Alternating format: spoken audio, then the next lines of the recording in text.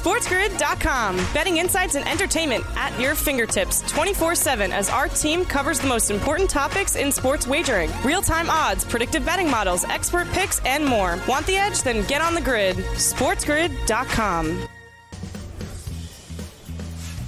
Welcome to hour number 2 on this Thursday live right here on the morning after on Sports Grid. Sirius XM, channel 159. That's the home for Sports Grid Radio on Sirius XM. All across the Spiz Grizz network, that is Sports Grid. I am Ben Stevens. A Thursday live right here on TMA, a game day. Live right here to start the 2023 football season. The first football game of the year. The Hall of Fame game tonight in Canton, Ohio, between the New York Jets and the Cleveland Browns. The Jets booked as a 1.5 favorite. The total minimal, 33 and a hook. We'll have a final preview of the Hall of Fame game later on in this second hour. A ton of Major League Baseball conversation following the trade deadline now that everything is set for the home stretch of this year. Just about 50 games left around the bigs. And a check-in on the hardwood with our coach, James Young. Why not? We are also done with group play matches at the 2023 Women's World Cup. And for the second straight day, the second straight morning for us here stateside, stunners and shockers at the Women's World Cup. Germany sent home after an unlikely draw against South Korea, and Morocco, that's what I was trying to say, pulls off a huge upset victory over Colombia. So Morocco, in their first ever World Cup, courtesy of the win, qualifies for the knockout round. That is how crazy things were at the World Cup this morning. It's the first time the Germans haven't reached the round of 16 in their Women's World Cup history. They were a minus 20,000 favorite to qualify to the round of 16 before the tournament got underway. So we're going to take you through piece by piece, group by group, who has reached the knockout round at the 2023 Women's World Cup. We start at the top. Group A. Switzerland wins the group. They were minus 165 to advance prior to it. The Norwegians, despite the upset in their opening match against New Zealand, somehow survive. They were the favorites to win the group. They don't. They finish in second, but you see there a hefty price, minus 1,900 to advance into the knockout round. One of the other host nations, the Australians, minus 1,450. They're on to the knockout stage. The winners of Group B, Nigeria, unlikely, but they get there as well. A monumental moment for the Nigerian side in the Women's World Cup. Australia was a minus 185 favorite to win the group, and they do. Now, to Group C. Japan, probably the most dominant team we saw throughout the Women's World Cup group play stage. 3 victories, 3 matches, an 11-goal differential, plus 11. Japan was not the favorite to win the group. It was Spain, but the Spaniards advanced as well. They got stomped, though, by the Japanese, a 4-0 victory for Japan in their final group play action. So Spain and Japan advance out of Group C. In Group D, England, the other most dominant side, minus 20,000 to advance. They win the group, victorious in all 3 of their group play matches as well. The English booked as a minus 850 favorite to win Group D before the tournament got underway. England now booked as the favorite in front of the United States women's national team to win the 2023 Women's World Cup. Why?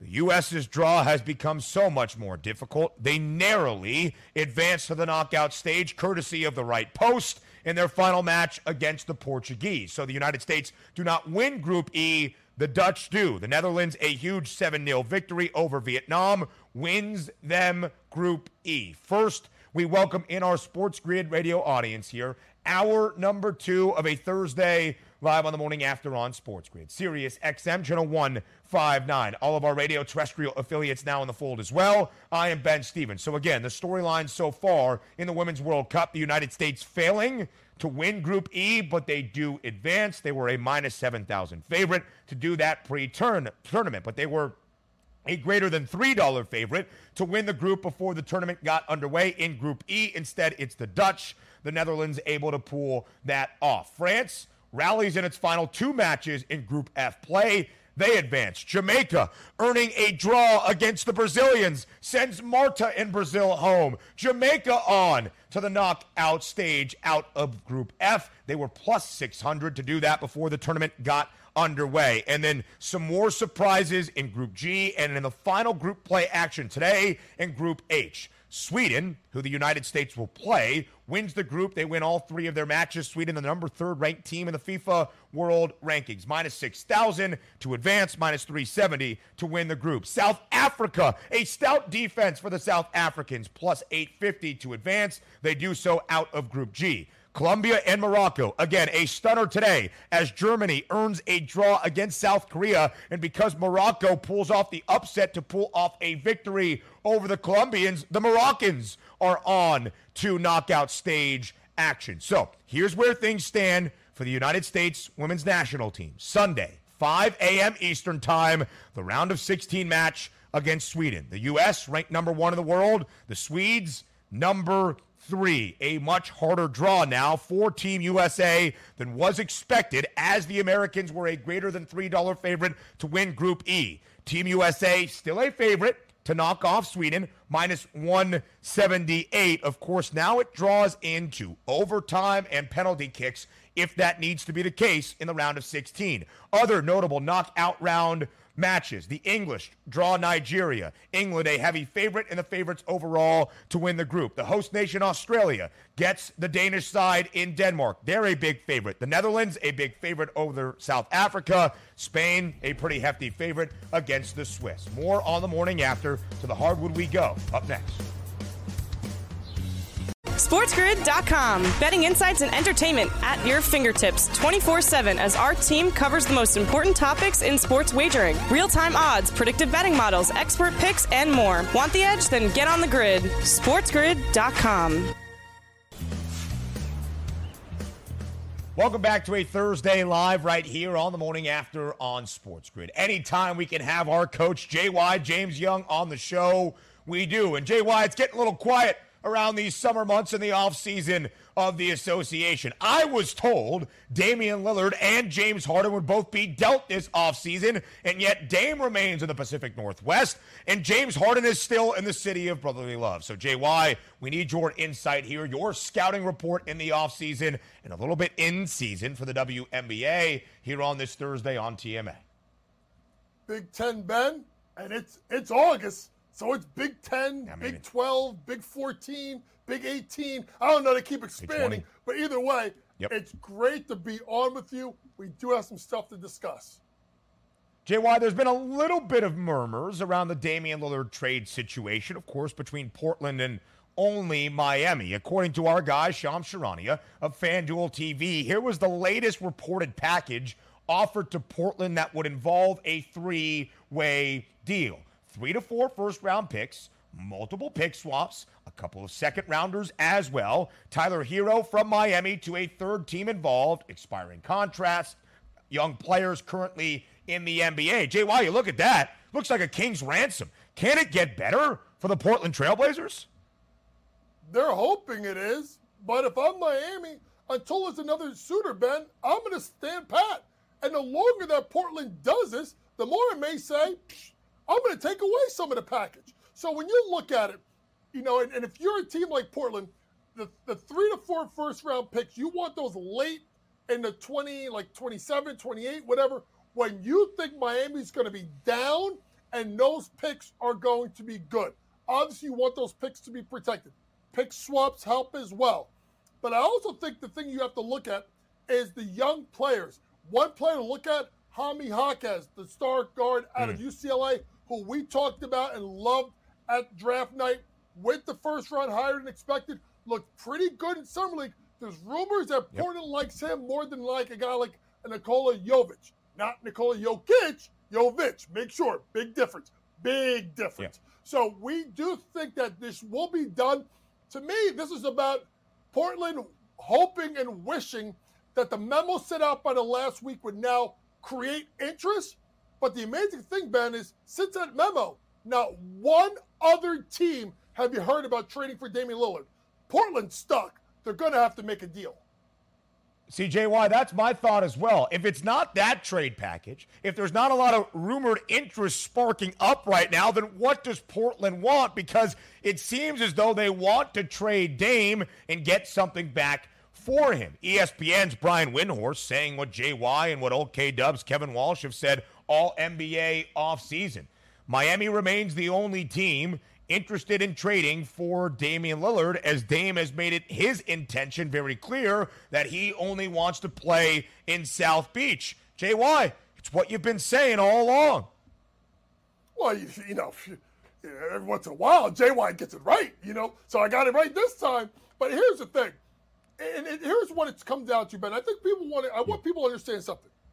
The biggest issue with the whole thing with Dame Lillard, and the reason why there isn't more interest, it's the $60+ million he has owed in age 35 and age 36 of the deal. The back end is where it becomes a problem, and that's why you don't want to have teams throwing a king's ransom. And I do think that it will get done. I just think it's going to drag on. Now, Dame said he will report to training camp. Let me tell you something, Portland. Have fun with that damn circus if he's got to show up for training camp and he's still there, and Scoot's there, and Simons is there, and Shaedon Sharpe is there, and Nurkic is there. Nurkic? Yeah, he's still on the team. And Jeremy Grant. By the way, Portland, me and Ben got after you last week. Did y'all change your damn graphic and put at least Scoot in the graphic? Because we thought that was a little funny business, right, Ben? A little funny business. Yep.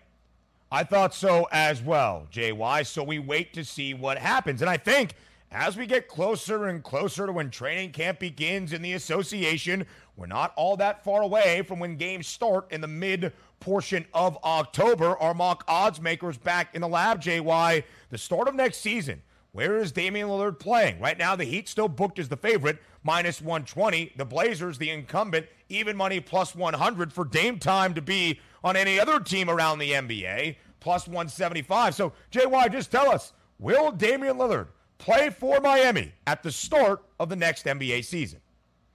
If we're talking start as in the first regular season game, I think it's in Miami. I don't think that this is going to carry on.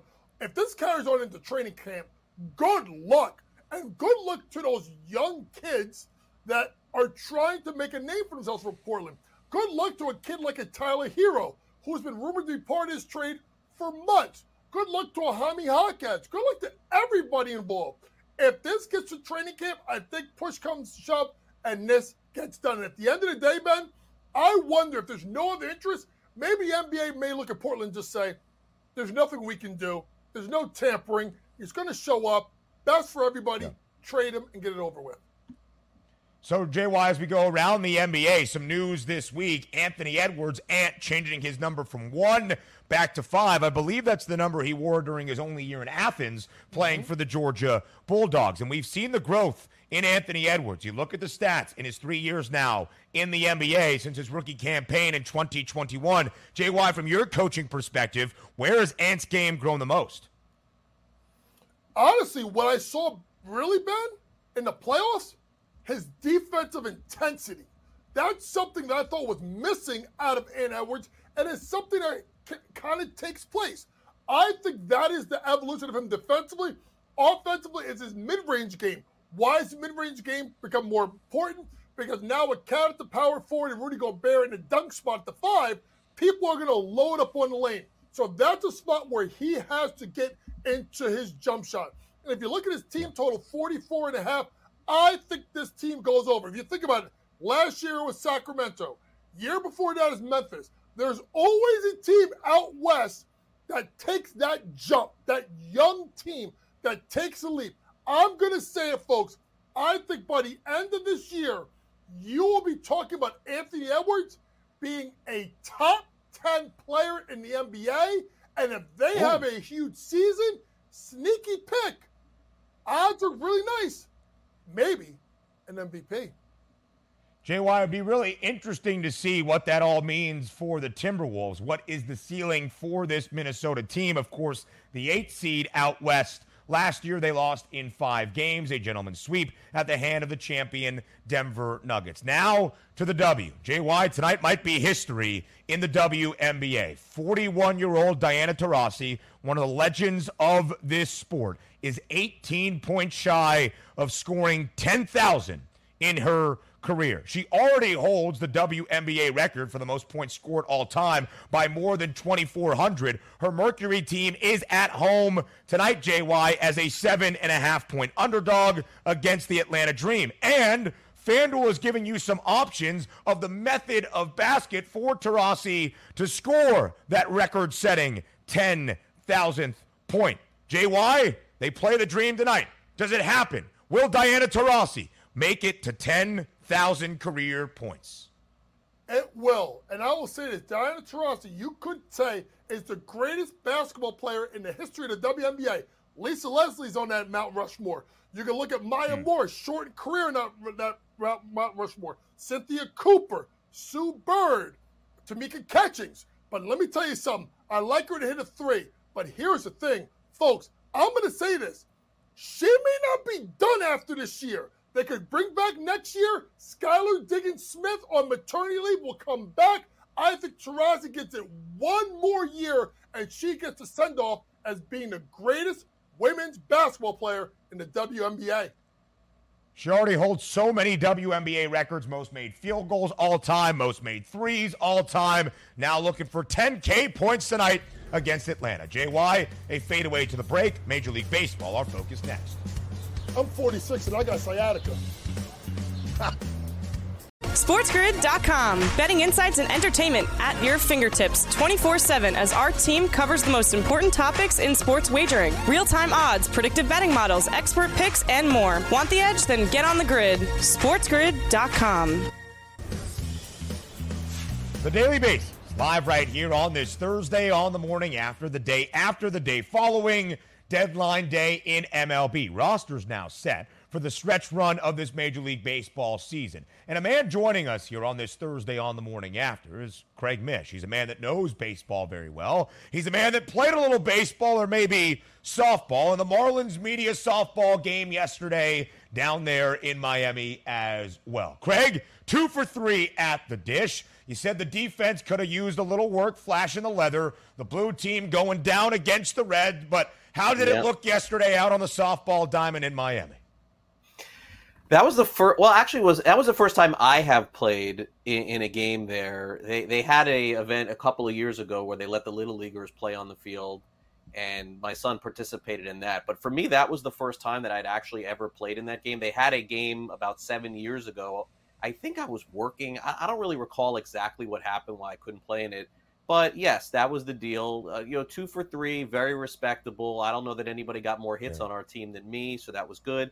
Defensively, it's like the ball is coming and I know what to do, but the body doesn't respond as fast as you think it's going to. And so that was the dynamic there. We probably were minus 120 going into that game and we got pummeled. So if you took the other side, good job, Ben, by you and everybody else. But it was a good experience to get back out there. And may I add, by the way, because this is very important, and we just mentioned it before the break for people who are not watching, is that when you are 50 years old and you can go out and compete against kids who are 25 and 30 and not embarrass yourself, I think that's a win. To me, that's a win. So I feel very good about the outcome there. My body, not so much.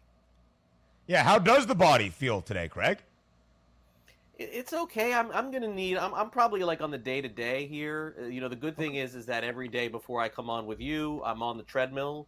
So I'm the lower half is going to be okay always with me. Although we did have, I think we had one semi-serious injury yesterday. Somebody did pull something and had to leave the game on our team. I think that may have hurt us. Another guy had a Zoom call. He missed like 3 innings. That's beside the point. But yeah, the lower half's always going to be okay. But it's like the upper half is not used to the same, physicality, I would guess, and swinging the bat as much. And I catch the baseball, on the practice field a lot, but this was a little bit different. So lower half ready to go again, back on the treadmill again today. Upper half may need a day. Good. Listen, a big day for the Miami media on the field there at Lone Depot. A big day for the Fish following a 9-8 victory in 12 innings in extras. Craig, you said it was maybe one of the craziest games you've seen in recent memory for the Miami Marlins. They were down 5 following the top half of the 6th. They rallied, they forced extras, 7 combined runs scored between the Phils and the Marlins in extra innings, and a wonderful debut for the 2 new acquisitions for Miami at the deadline. Josh Bell, a home run, 4 of 5 at the dish, a couple of RBIs. Jake Berger, 2 for 4 at the plate as well. So, Craig, what Miami did at the deadline, what did you make of the moves the Marlins made? I think they got better for this year. That's unequivocal. I personally think that may be Josh Bell's best game as a Marlin the rest of the season. That's going to be really hard to top.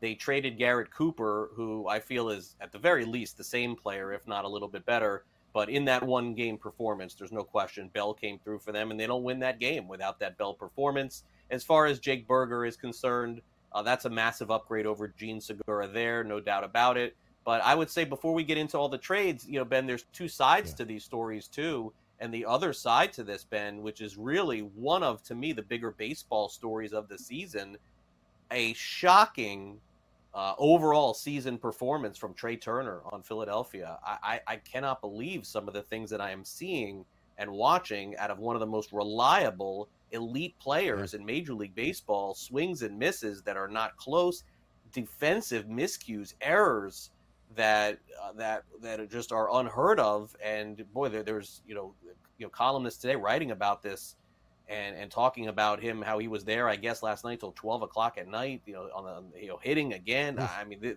maybe I don't know what to make of this whole thing, Ben, but it's rare that you would see the level of this kind of contract and the performance that goes along with it this season. I honestly am stunned at what I am seeing there. But you can bring that graphic back up on the trades again. I just wanted to make sure that I got that in there.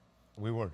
For sure, especially after the World Baseball Classic for Trey Turner and the huge offseason acquisition he was for the Phils, it seemed like it was going to be a great year in the city of brotherly love. Philadelphia is still a wild card spot. Miami back into a tie for the 3rd and final National League wild card spot against the Brewers. So outside of what the Marlins did at the deadline, Craig, what was your favorite move of deadline day in Major League Baseball?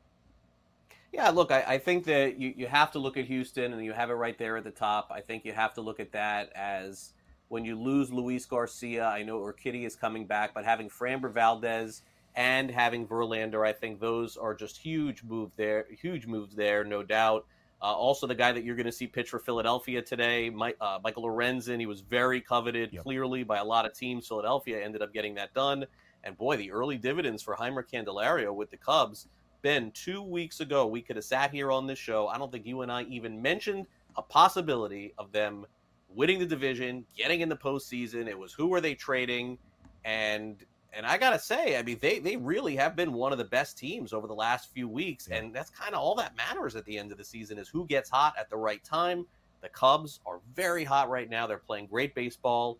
They're still going to get a bunch of games against Pittsburgh and I think a couple more against St. Louis. So look out. The Cubs on Fangraphs, their percentage is almost up to 40% to make the postseason. I mean, this thing was like at 5-10% for most of the year. Yeah.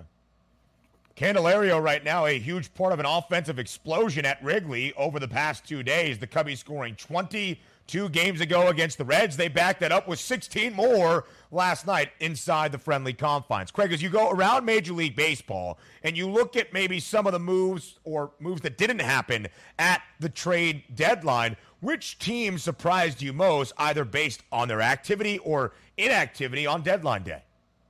Yeah, I think it's something that we talk about a lot every year here on Sports Grid, and I talk about with you, is what are the Dodgers going to do that's going to be insane at the deadline? Are they going to get Verlander? Are they going to get a player? Well, that to me is the story. They did not get Eduardo Rodriguez. They had a trade for him that was completed, and that would have put him right at the top of that rotation as the number 2 or the number 3. And he ended up staying with Detroit, which is his right. He had LA on his no trade, and that's what ended up happening. So to me, you could look at all those names and Blake Snell and Josh Hader. Look, San Diego is going to fight at this point. They're good enough to do it. They added pieces to the puzzle, so I understand that. But to me, Dodgers still probably right in the mix to win the World Series. But for the first time in a while, they don't get that Mookie Betts, Trey Turner, Manny Machado, Yu Darvish, Max Scherzer. They just didn't get that at the deadline this year. So we'll see if that ends up hurting them in the end. Elsewhere in Southern California, Shohei Ohtani, of course, staying put in Anaheim. The Halos are 11-7 since the All-Star break, but still 4 games back of an American League wild card spot. So Ohtani is there. Craig Mish, what is the outlook for the Angels the rest of this 2023 season? Uphill battle. I think Houston got better. The Texas Rangers got better too. And I just don't see 3 teams getting in from the West. So they're going to have to, I think, outlast somehow either the Astros or the Rangers. And right now on paper, I don't think anybody would say that would happen. I don't think that, between Baltimore and Tampa, Ben, I think those 2 teams are probably getting in too, almost no matter what. So they're going to have to play maybe the best baseball of any team in the American League the rest of the season to get in. It's not impossible. Their schedule isn't the hardest in baseball to do that. They probably have to honestly bring Mike Trout back at a position where he's not 100% to kind of just get him going and get that offense going in the right direction. I really like their effort and I like what they've done. My guess is they don't make it in the end, but that's not to say it's not for a lack of trying. They definitely are.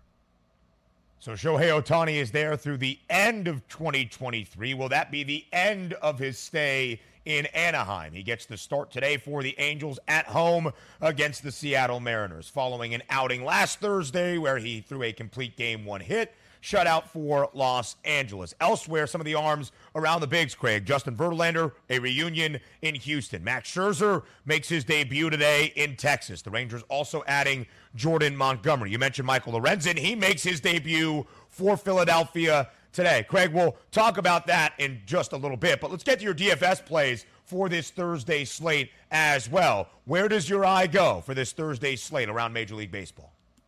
Yeah, Julio Urias last year was in the conversation to win the Cy Young Award. He's been nothing close this year. But again, we're now at the time of the year, once you get past that trade deadline and you're sitting in Oakland or you're sitting in Kansas City, Ben, you're like, oh my gosh, just get us to the end. You're sitting in Colorado, you're like, get us to the end. So we are going hard fade the next couple of months here on those teams.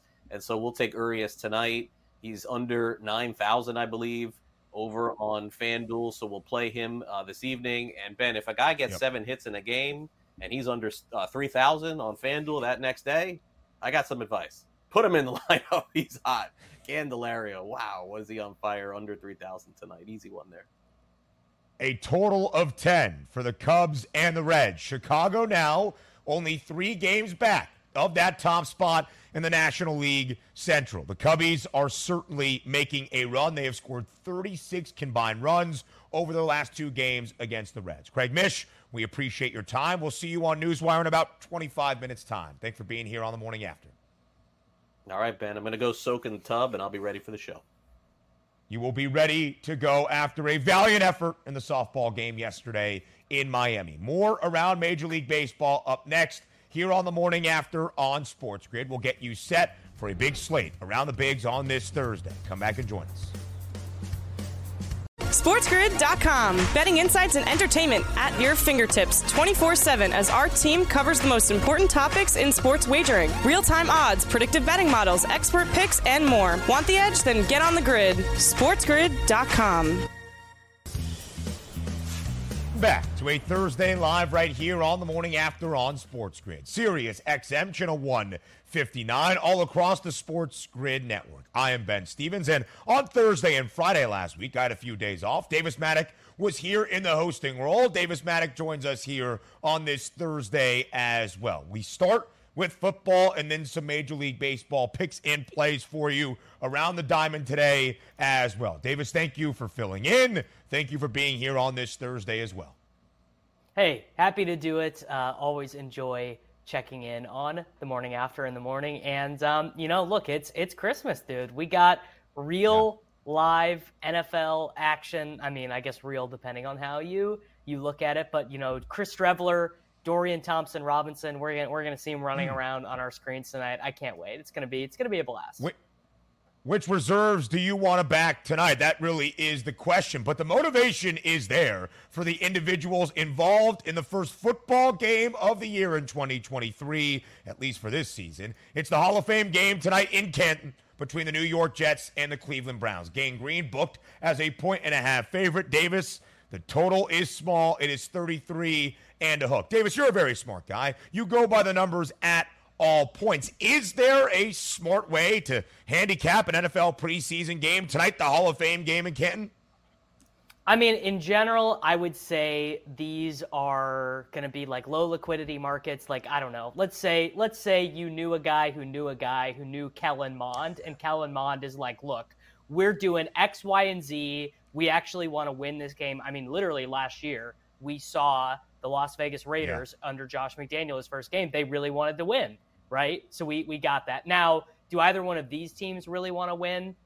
Probably not. But the one insight I can give you is that the Browns' backup quarterback and Browns' third quarterback jobs are not settled, whereas that is not true with the New York Jets. So I do think we will see actually a little bit more of Dorian Thompson-Robinson and Kellen Mond being asked to do some stuff, whereas Chris Streveler and the Jets offense, I actually don't really think we're going to see hardly anything from them. I mean, Streveler will run around a little bit. We might get, maybe we see a little bit of Zonovan Knight, Israel Abanikanda, and Travis Dye trying to battle for that last roster spot, assuming that they sign Dalvin Cook as their backup running back, and Michael Carter sort of makes the team just because they spent a 4th-round pick on him. That meaning I actually would probably take the Browns here because I think Thompson-Robinson, I actually kind of like Thompson-Robinson. I think he'll stick around the league for a while sort of as a reserve. So if I was going to back a team on the spread, it would be the Browns because I expect to see something more resembling real football played by them than the Jets. Davis, a pretty good point on DTR. Of course, the rookie quarterback taken on day 3 of this 2023 NFL draft out of UCLA. There was a thought that entering the Hall of Fame game, it might be Dorian Thompson-Robinson getting the start over Kellen Mond. Instead, they go with the veteran now in Mond, but DTR would certainly see a lot of shine as the backup tonight. We're not going to see Deshaun Watson. We're not going to see Aaron Rodgers make his debut in a Jets uniform, but it's football, and that is a glorious thing. All right, Davis, now to the Diamond. A matchup yesterday in the Bronx, the series finale between the Yankees and the Rays. The Yanks just trying to avoid a sweep. They had lost 3 straight entering and 14 of their last 21 since July 4th. But Garrett Cole comes in. He delivers a victory for the Yankees, 7-2 over the Rays, who also had a dismal July, a little bit better to start off August. Davis, what do you make of the trends of where these two teams are going now following the deadline in MLB? I mean, the Rays do probably have to be a little bit bummed out, that they had this crazy lead in the division the first 2 months of the season. They did seem like the best team in the American League, maybe the best team in all of baseball. They've regressed a little bit. I mean, they've had a lot of pitcher injuries. They've had guys in and out of the rotation. Glasnow, McClanahan, they've been banged up for stretches. Yeah. They lost Jeffrey Springs early in the season. And the Rays, I mean, they do what they always do. They find someone else to come in, pitch way better than you would imagine. They get that production. And I think, in the end, the Rays are just going to kind of be who they are. They're going to beat you with pitching in the playoffs. They don't have, I guess Wander Franco's a star, but he's not a superstar. But that's just kind of the way the Rays do it. They beat you with those extra little edges around the margins, whereas their main competition in that division, the Orioles, kind of the exact opposite. It's all around star power, and they don't have any pitchers. I mean, there's like no pitcher on the roster that you feel that comfortable betting on. Maybe Bradish, I guess, and maybe we could see something from Jack Flaherty. Like, I was talking to Scotty Farrell yesterday, and maybe this is one of those cases where a team trades for like a talented pitcher who's had a run of bad results, and they think they can do something with his pitch mix, either stopping one pitch. I mean, that's something guys do. They just stop throwing pitches that aren't effective, or they can teach him how to throw this sweeper that every team in baseball is using other than the Cardinals. The Cardinals are not teach that pitch to their guys for whatever reason. So maybe they get something out of Flaherty. But and the Yankees, I mean, most miserable season ever, but they're 3.5 games back out of the wild card. Like, crazier things have happened. And Aaron Judge is now back. He's been there for the last week or so with the Yankees. At least there is some optimism for New York. You mentioned the Orioles, Davis. They still hold a 1.5 game lead over the Tampa Bay Rays, and yet it's been the Rays booked as the favorites all along. The distinction is narrowing. Tampa is the favorite still with a minus money next to their price, minus 110. The O's, though, plus 110. Davis, what will it take for the odds makers to make Baltimore the favorite? Probably it would be a Rays pitcher injury, honestly. That's the only thing I can think that would really swing it, because the Rays, it's so hard for me to imagine a Baltimore Orioles team with Dean Kramer and Kyle Gibson and Grayson Rodriguez, just pitching every fifth day, winning this division. It just seems almost impossible, because these guys' skill level compared to the Rays pitchers is just so low. I just think the Rays, and their bullpen too, by the way. I mean, the Orioles bullpen is fine, but the Rays bullpen is like absolutely lights out. I don't know if we see that. Maybe if the Orioles go on some crazy run, like they win like 9 out of 10 or something like that, then maybe it ends up switching, but I just think the Rays are better.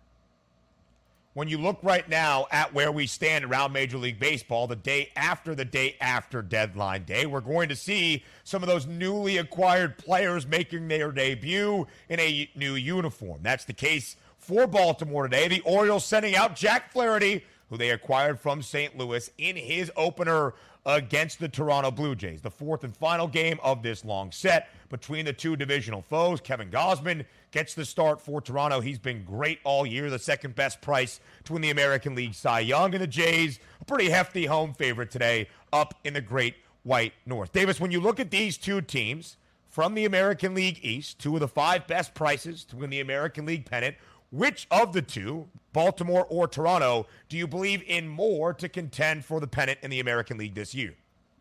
I mean, definitely Baltimore. I just think I'm taking Baltimore as a money line dog, like every time they're plus 110 or worse. I mean, they're just their offense is just so good, and they haven't even really got, like, some of their guys that they've been counting on haven't really gotten there. Like Colton Cowser hasn't really started to hit. Gunnar Henderson was actually just the media availability like 2 or 3 days ago. He was like, I don't even really feel like I've really gotten going yet. He's up there with a 124 OPS plus. They're still playing Jorge Mateo every single day, who's really good for fantasy because he hits home runs and steals bases, but they're a little bit better actually when he is not in the lineup. Like their whole lineup, other than Mateo, is a bunch of guys who are 110 OPS plus or better. Like they're just so good at hitting. I mean, they really are. And it's crazy that Flaherty was the only pitcher they added. I really thought they would maybe be in the market for Jordan Montgomery. Kind of feels like they maybe should have been the team trying to get the Mets to pay the bill for Scherzer or Verlander. But, that's the way it goes. Yeah, it is how it goes sometimes. I thought they were going to be more invested into making a blockbuster trade as well at the deadline, but Jack Flaherty makes his debut for Baltimore today. Elsewhere, when you look around the bigs, a debut for Max Scherzer in Texas. They're nearly a $3 favorite at home, are the Rangers, with Mad Max on the bump against the Chicago White Sox, who pretty much sold everybody, not named Dylan Cease, ahead of the deadline. So, Davis, what will we see out of Max Scherzer in his debut as a Ranger today?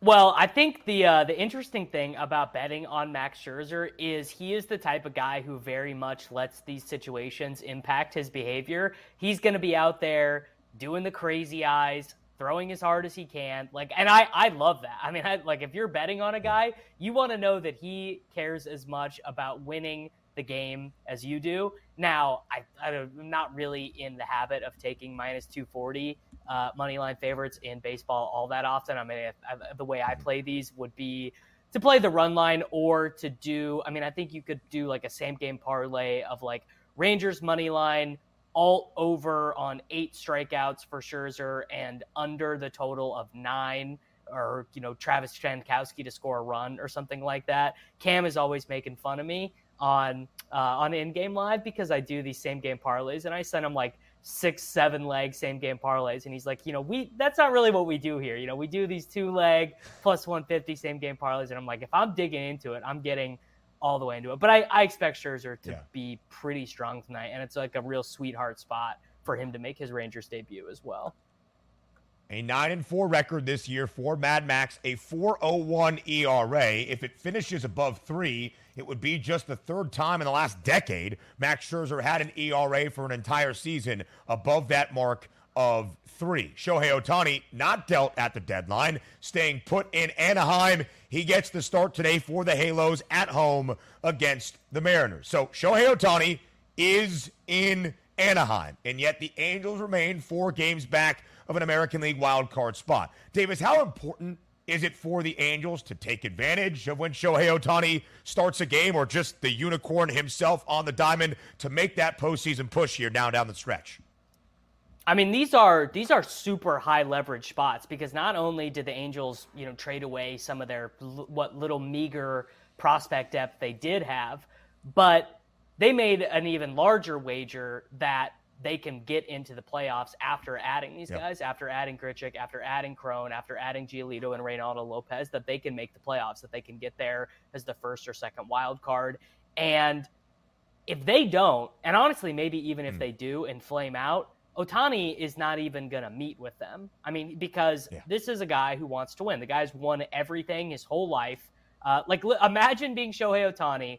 You win you're 8 years old and you're the greatest, and you're 20 years old and you're the greatest, and you're 25 years old and you're the greatest.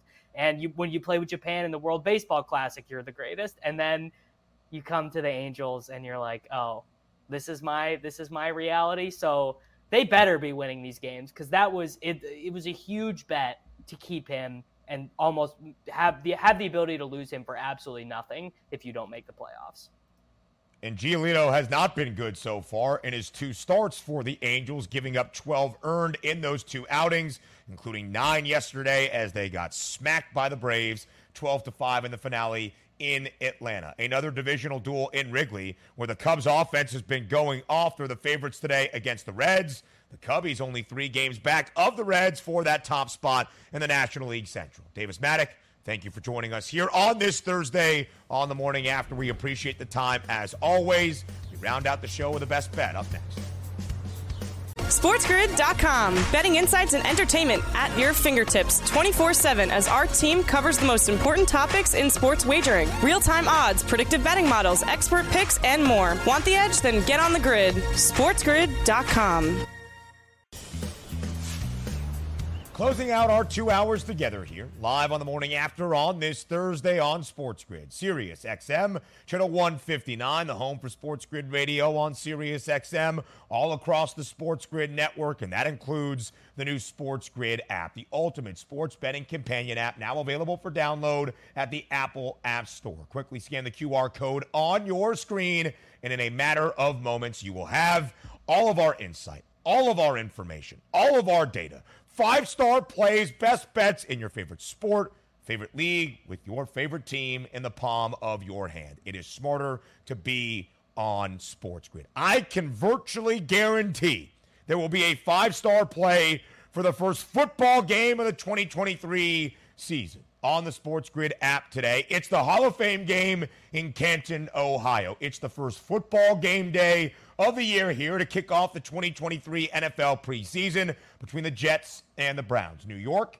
a 1.5 favorite. The total, 33.5. So before we say farewell and before we say goodbye, it's time for an NFL preseason best bet.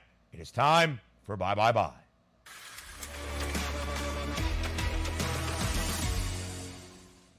Who am I?